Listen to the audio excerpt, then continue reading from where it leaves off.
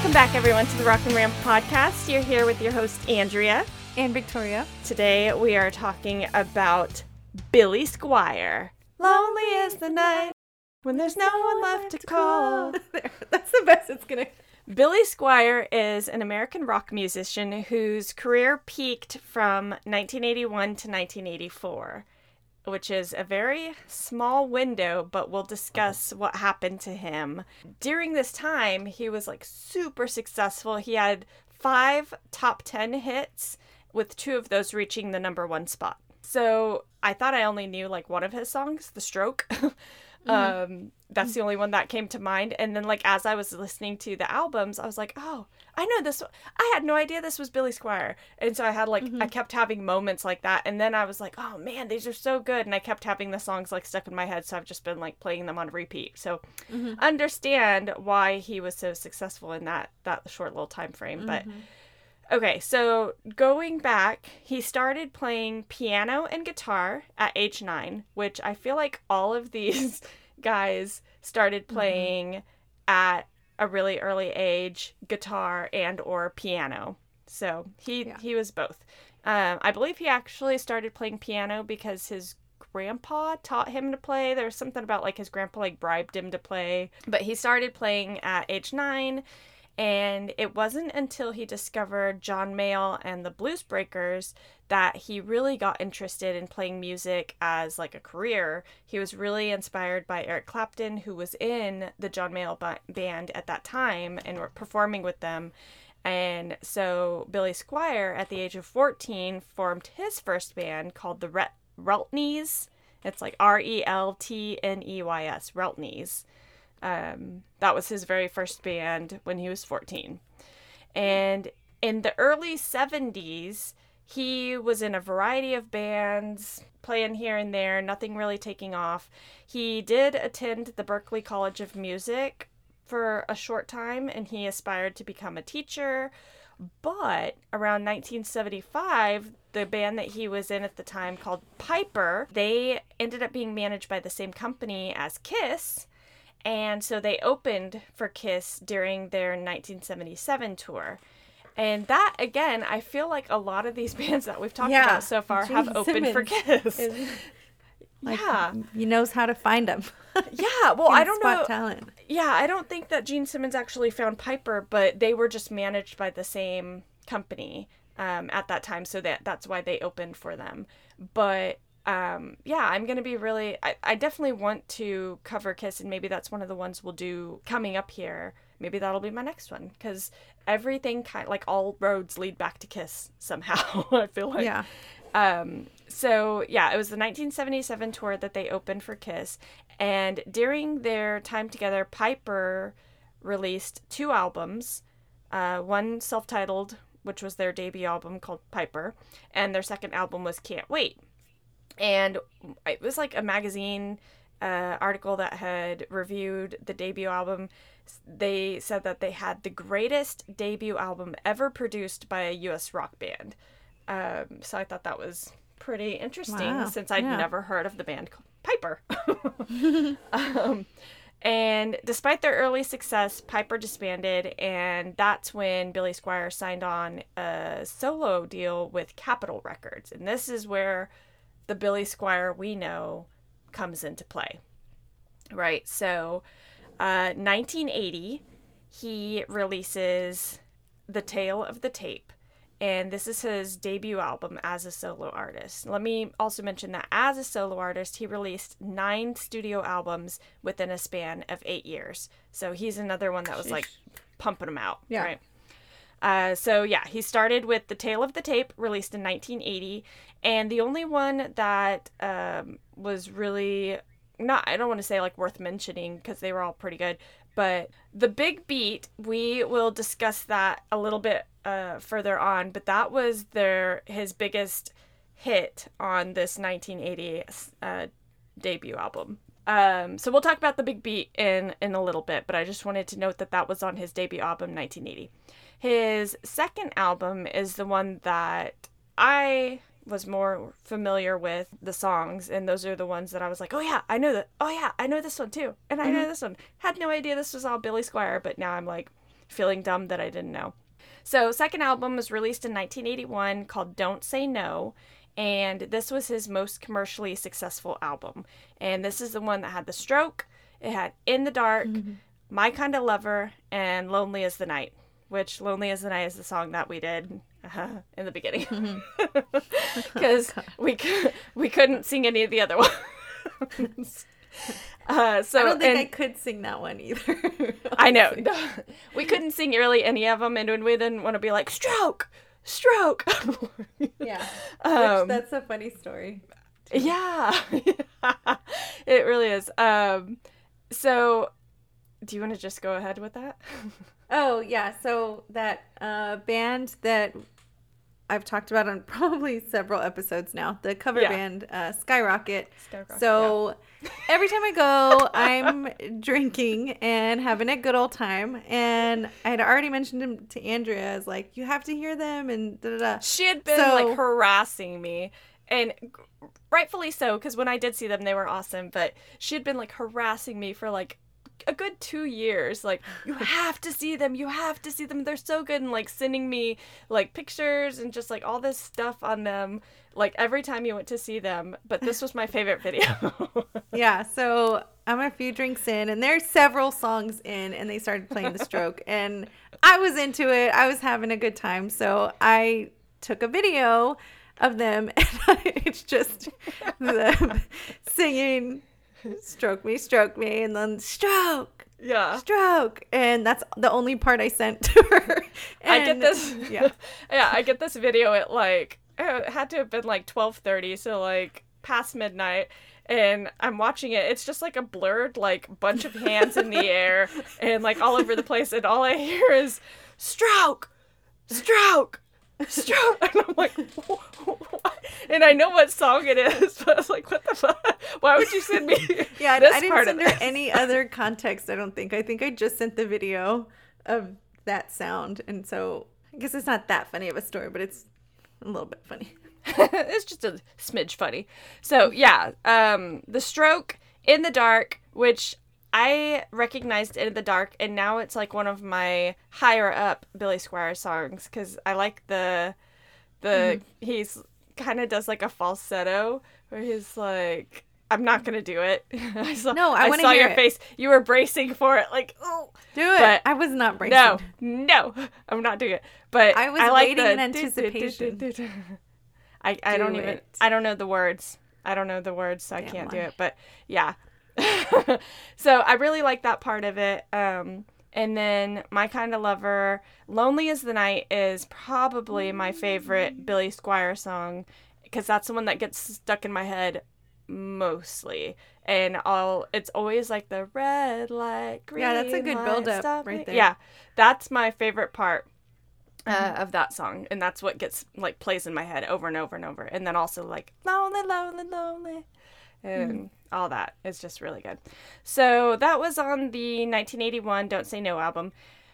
1982, he releases Emotions in Motion. And this is the one with the really cool album cover, kind of like David Bowie-esque. Let me pull it up. Or you can pull it up too, because you know what I'm talking about.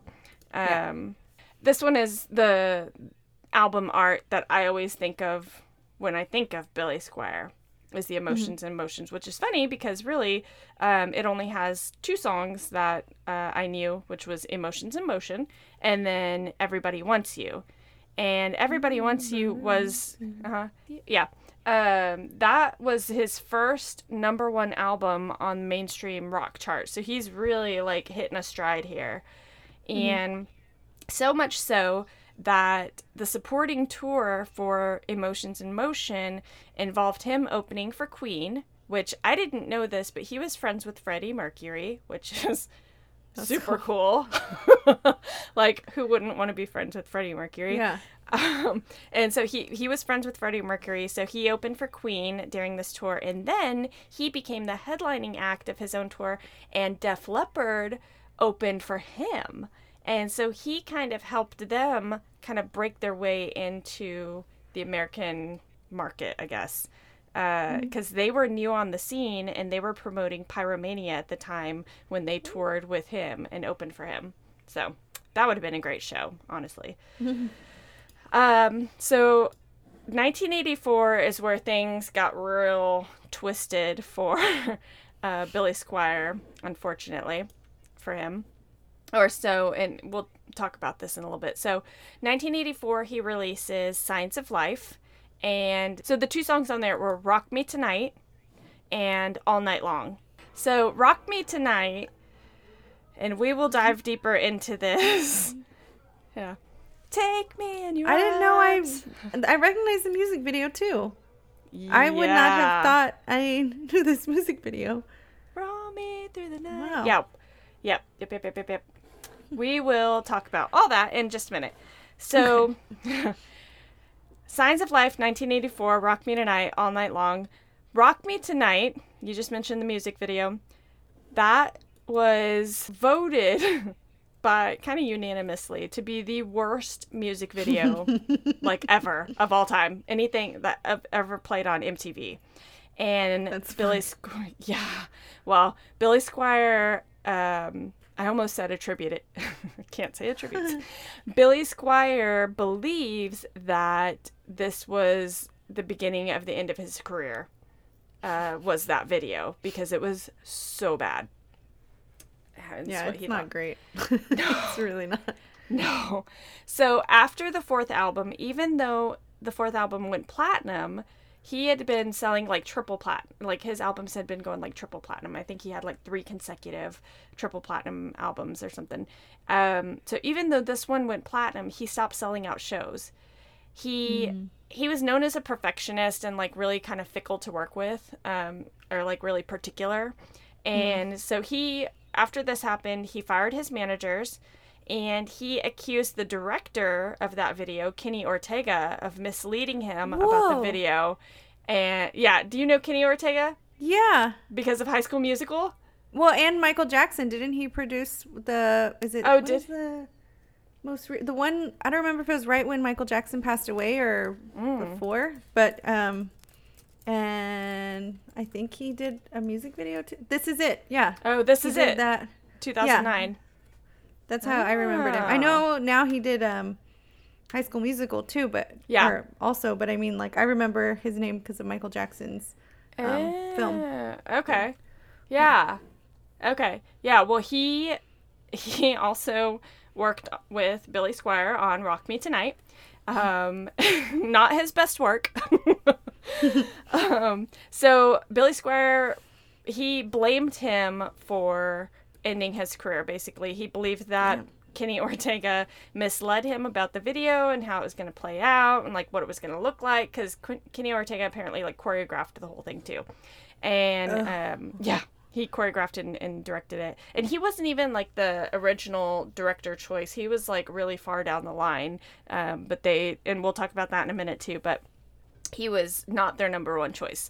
So the original concept of the music video was from Billy Squier, and the original concept was supposed to be about like getting ready for a concert and like going through the motions of like checking your hair and like getting dressed and checking your clothes and like, you know, getting ready before you sneak out to go see the concert, right? And so that was like, I guess, the underlying theme. I don't know where that plays out in the music video. I don't really get that. So he took the idea to a few different directors that he wanted to work with, but he wasn't able to secure anyone, and they had like a deadline approaching because that was a single and MTV needed a music video to release.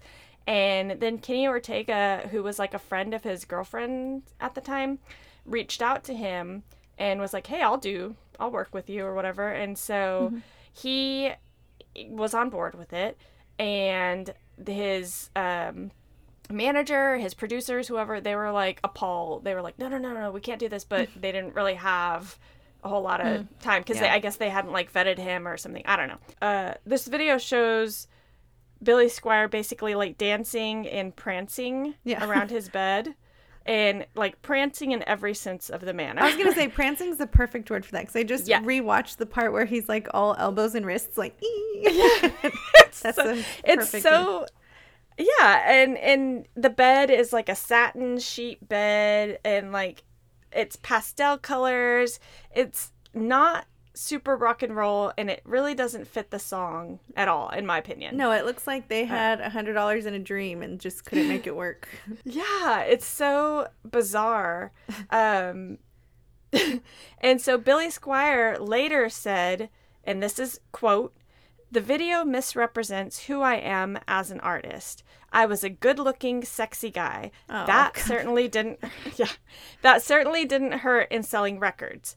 But in the video, I'm sort of a pretty boy and I'm preening around a room. People said he's gay or he's on drugs. It was traumatizing to me. I mean, I had nothing against the gays. I have a lot of gay friends, but like it or not, it was more of a sticky point then." End quote. Okay. But I feel like Billy. he didn't really defend himself there. Like, that was terrible No. defense. If the video didn't do well, I don't think he helped it at all with that statement. No, well, and that was like years later that he Oh, said okay. that. Yeah, that was years later. But here's my take on it.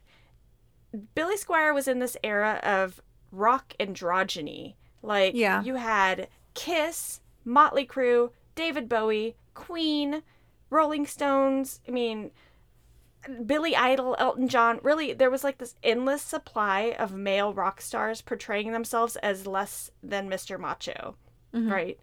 So for him to blame like losing fans on that video, maybe he did. And I only say that because Rudolph Schenker of Hey, Scorpions, yeah, we know him from Scorpions. He said, quote, "I liked Billy Squier very much, but then I saw him doing this video in a very terrible way. I couldn't take the music serious anymore," end quote. So I can see how he would think like, yeah, I'm losing, followers, listeners to that. But I don't think he could like really blame his deteriorating music career on one music video, Yeah, especially when you have like Mick Jagger and was it Mick Jagger and David Bowie like dancing in the street, right? Like that whole music video is not like, you have like two super androgynous men, straight men, doing this really like silly dance in the street. Yeah. And everybody loved them still. It wasn't they didn't I gotta rewatch that. you know I just looked it yeah. up so I can like watch it after this.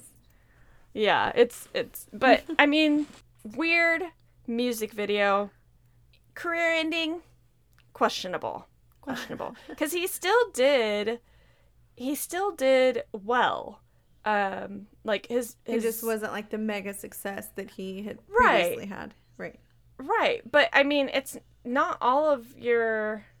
We see that with other bands too. Like they do really well in the beginning, and then they kind of go downhill because people change, their music taste change, or maybe you're not writing as well, or maybe it affected him so much mentally that he wasn't writing good music anymore.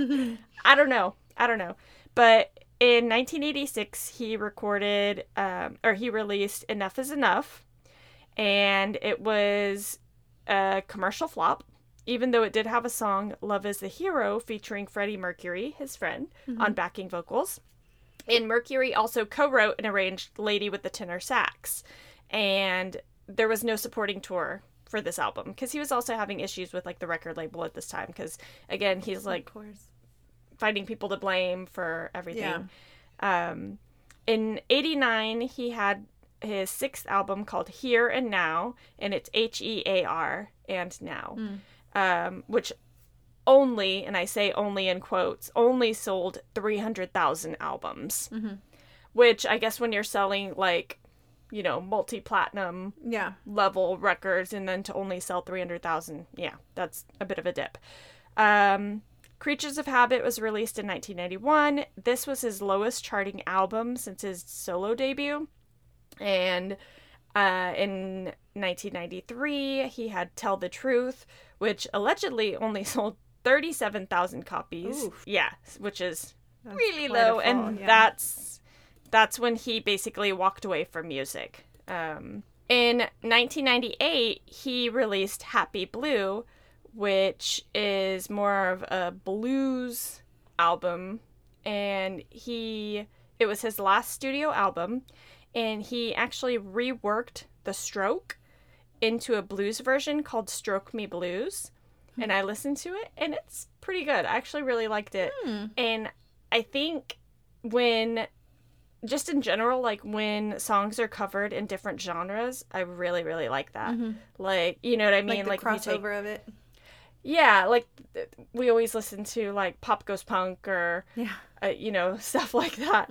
And yeah, especially when they make them like kind of creepy, like a really like broken down version. I like that too. 'Cause wasn't there one from like Beyonce that they did that too, and it was Pop Goes Punk? Remember. Oh, no, not Pop Goes Punk. It was Crazy in Love. Like somebody did a cover of Crazy in Love, I think, and it was like a kind of an eerie one. I know they've done an eerie cover. Or so many people probably have done the Hey Ya by Outkast. And when you hear it in a like slower and acoustic way, it's like not such a happy song. Like it's just like, I mean, it's not like awful, but it's just kind of like questioning like what our understanding of like love being forever kind of thing is. And I don't know, but you hear it as the song it is, and it's like, you know, exciting and like everyone's like into it. But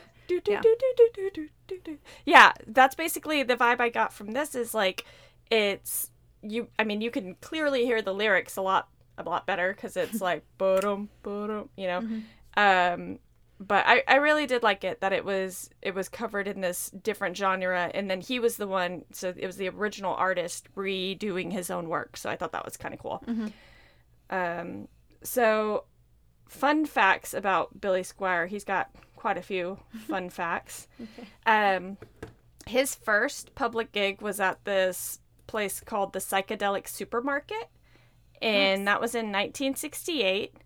And this was the same nightclub where he saw Cream with Eric Clapton in 1967, so just the year before. They are all over as far as their influence on other bands. It's really cool. Yeah, that's going to be another really good one to cover.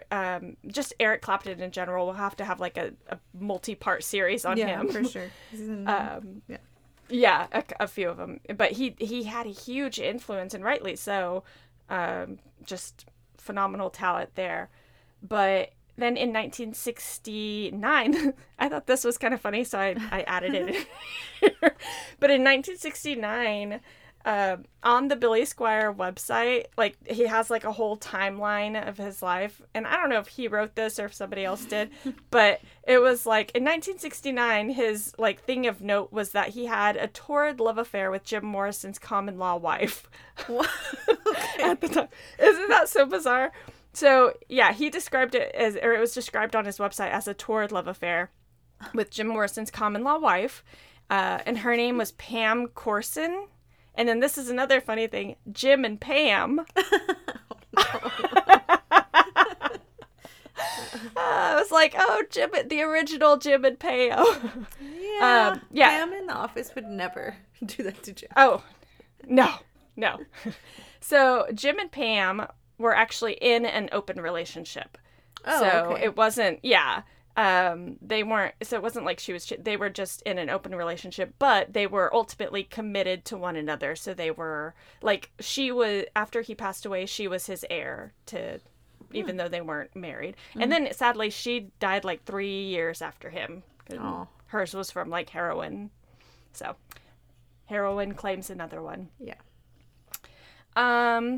Actually one of the, like Jim Morrison apparently hated heroin. This is I went down a little bit of a rabbit hole, but apparently Jim Morrison hated heroin, and because they were in this open relationship, one of her affairs was with like this kingpin drug dealer guy who was like notoriously known for dealing heroin. And so he was like pretty upset with her about that. But she was a user, so and again, that claimed her life, so unfortunately. Just an interesting little tidbit about Billy Squier, though. I'd never thought that because I never really put him and Jim Morrison in the same like timeline. Period. Yeah. Really. Yeah, but it was 1969. So, and I believe Jim Morrison died in like 1971. 71, yeah. Yeah, 71. Okay. Okay, so this is something that was really cool, actually. And this is where we were talking earlier before the podcast about Eminem for some reason. And this is where Eminem comes into it. So the 1980 song, The Big Beat, which was his first album, it was on his debut album as a solo artist. The Big Beat contains one of the most sampled drum beats used in roughly 315 songs. Wow. And yeah, So and it's used by artists such as Run DMC. They used it in Here We Go, and it's like boom, boom, boom, boom, boom, like it's just clear as day. Alicia Keys in Girl on Fire, that's the beat they use. Oh, yeah. Jay-Z, 99 Problems. Oh my god, I love that song. Oh my gosh. And so I went back and re-listened to all of these to see if I could hear it. And it was clear in Run DMC, clear in Alicia Keys, not as clear in Jay-Z in the 99 Problems because there was a lot of other stuff going on, but it's definitely there. Also Britney Spears, Oops, I Did It Again. That one was really hard for me to hear, but I also got lost in the song and I forgot what I was listening for. So, because I was just starting to sing that along. Would be me and with 99 Problems. I know every single word of that song. I love that song. Oh, nice. Yeah. So, well, now you need to go back and listen. Yeah. Listen to The Big Beat and then go back and listen to that song. And then it was also used in Eminem's Berserk.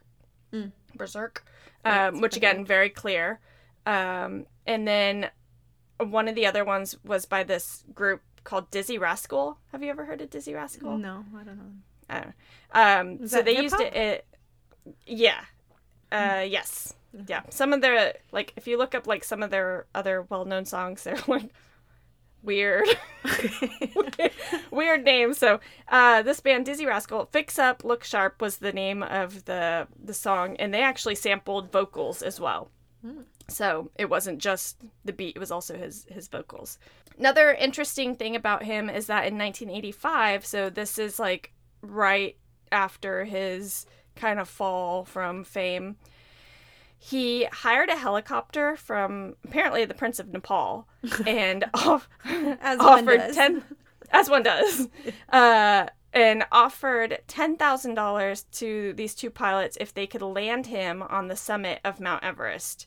And they refused. That is saying such a that it risky. was too dangerous. Yeah. Oh my god. Well, I guess he was like filming something, maybe like a music video for their for MTV, something. He was like kind of, I guess he climbs mountains. I don't know. But they refused. They said it was too dangerous, but he did ascend Mount Everest in a helicopter. So he did all the way ride in a helicopter. I don't know. It said he ascended Mount Everest. I don't think he went all the way to the top, but it probably. I didn't think you could. It's crazy. No, okay. You can fly around in a helicopter around the mountains though, but I guess that's what he did. He just never found anyone to like land him there. So. In 2001, he toured for the first time since 1991, supporting Don't Say No's 20th anniversary. Another fun, like he has some really cool friends because in 2006 to 2008, he toured with Ringo Starr and his all-star band. Oh, okay. That's cool. Yeah.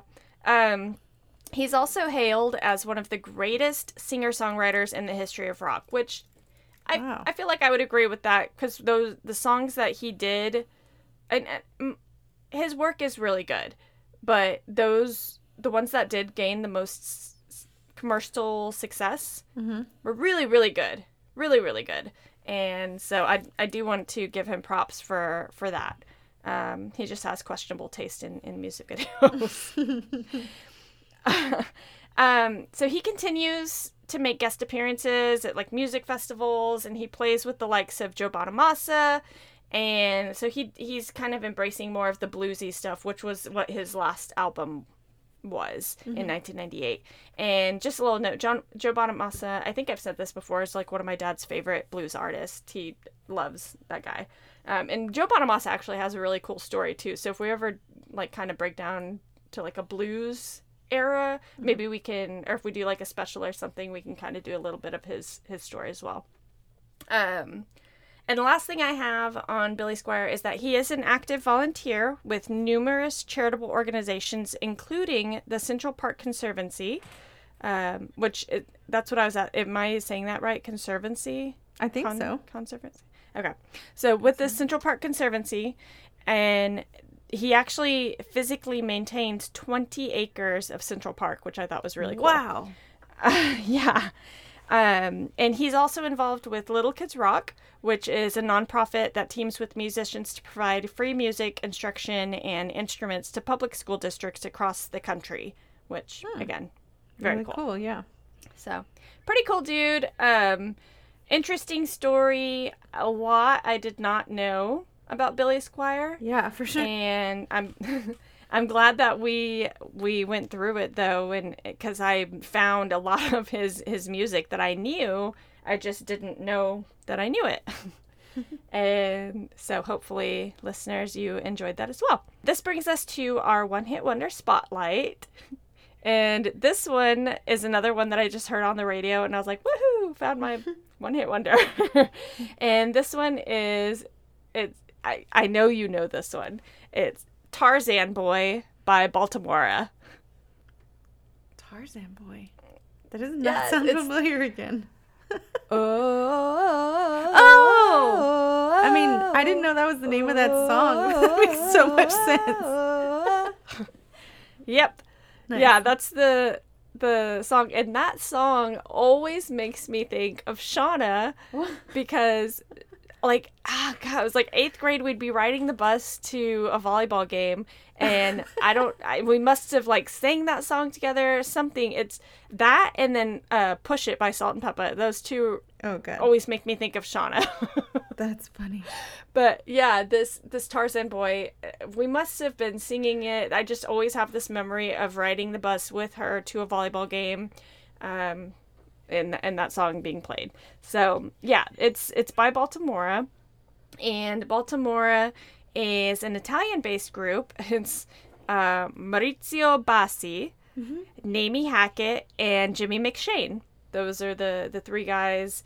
And it was released in 1985, and it stayed on the Billboard Hot 100 for 6 months and even reached number 13 in 1986. Yeah, so it's pretty popular. Mostly popular in European countries, but it did pretty well in the U.S. as well.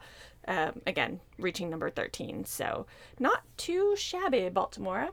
Yeah, that's my one-hit wonder. The only other thing I found about Tarzan Boy is that it's used as like the entry song for this wrestler called Jungle Boy. That's his wrestling name is Jungle Boy. Yeah, and he comes out and he's got like the leopard skivvies on, and it's like, oh. That's cool. That's a good choice. Good choice for a one-hit wonder. Thank you. Yeah, I always enjoy that song, and that's really the only part of the song. I have no idea what the lyrics are. Maybe I might know them if the song is playing, but I know that the hook. Yeah. And so that's all I got for you today. Well, thank you for listening, guys, and hope you have a good rest of your week. And until next time, rock out and ramble on.